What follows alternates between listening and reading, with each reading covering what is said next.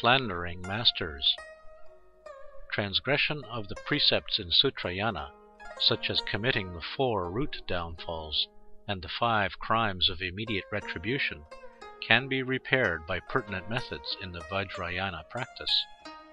For example, through empowerment and purification on these violations, it is still possible to attain Buddhahood in one lifetime. On the other hand, outright calumny to spiritual teachers will absolutely rule out any chance of accomplishment in this life, and eons of torture in hell is inevitable as a consequence. The condensed collection of Vajratantra states, sentient beings can rely on the ocean-like means in Vajrayana to purify downfalls, such as the 5 crimes of immediate retribution. It is still possible to attain accomplishment. However, defamation of the spiritual teachers from the heart will render any practice ineffective in achieving results. To expound on its meaning, the Beacon commentary says, those who slander their gurus ruin not only their own achievement, but also of those associated with them. Therefore, avoid long-term association with people who break vows and denigrate spiritual masters. Do not talk to them too much, otherwise your accomplishment is at stake.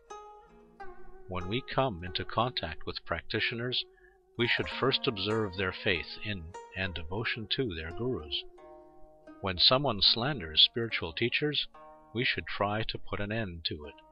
If that is not possible, we should choose to leave, to save our mind from being corrupted. In fact, our perceptions of the teacher are all reflections of our own mind.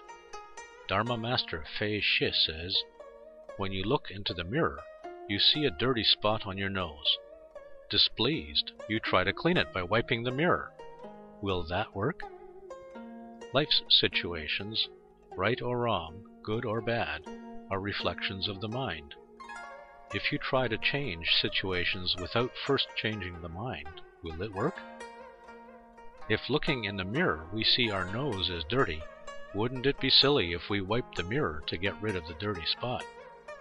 When encountering external circumstances through the senses of hearing and seeing, we experience attachment or aversion. We see faults in the teacher and make judgments. The burden of having these perceptions lies in our own mind. External appearances are not to blame. Without a pure mind, one will be blind to Buddha's qualities, even in the presence of a real Buddha. Such a person is destined to self-destruction, as in the case of monk Sunaksatra. Hence, we should first wash clean our conceptual thinking, just as we should wash our nose to remove the dirty spot. Only by perceiving the teacher as the real Buddha will we reach the stage of all-pervading truth.